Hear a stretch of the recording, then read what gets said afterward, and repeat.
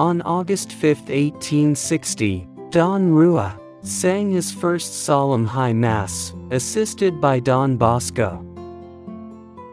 All day long, as vivas were shouted to him, he kept trying to divert the cheers to Don Bosco.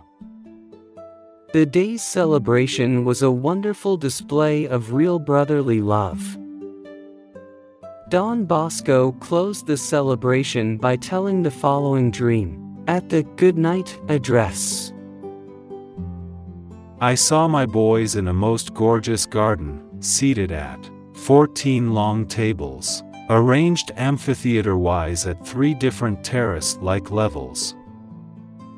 The topmost tables were so lofty that they could hardly be seen.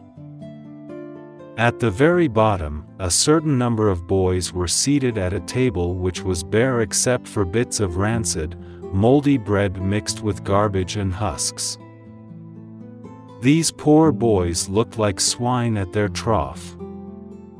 I meant to tell them to throw that rubbish away, but instead I just asked them why they were served such loathsome refuse.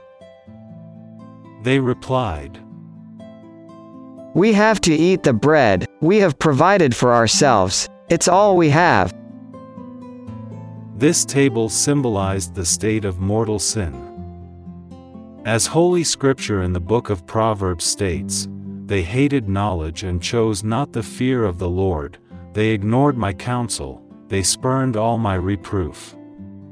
Now they eat the fruit of their own way, and with their own device be glutted.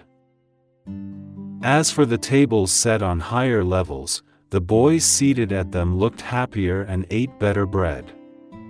They were very handsome, with a comeliness and radiance constantly increasing. Their tables too were richly set with special linen, glittering candelabra, sparkling chinaware, and indescribably gorgeous flowers. The platters held delicious foods and rare delicacies. The number of these boys was very great. These tables symbolized the state of repentant sinners.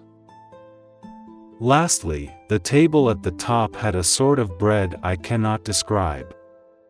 It looked gold and red, as did the boys' garments and faces, which shone with brilliant light. All these boys looked radiantly happy, each one tried to share his joy with the others.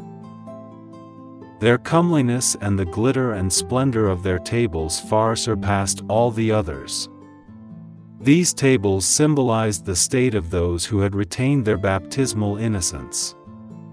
As Holy Scripture in the book of Proverbs says of the innocent and of the repentant sinner, "He who obeys me dwells in security, in peace, without fear of harm."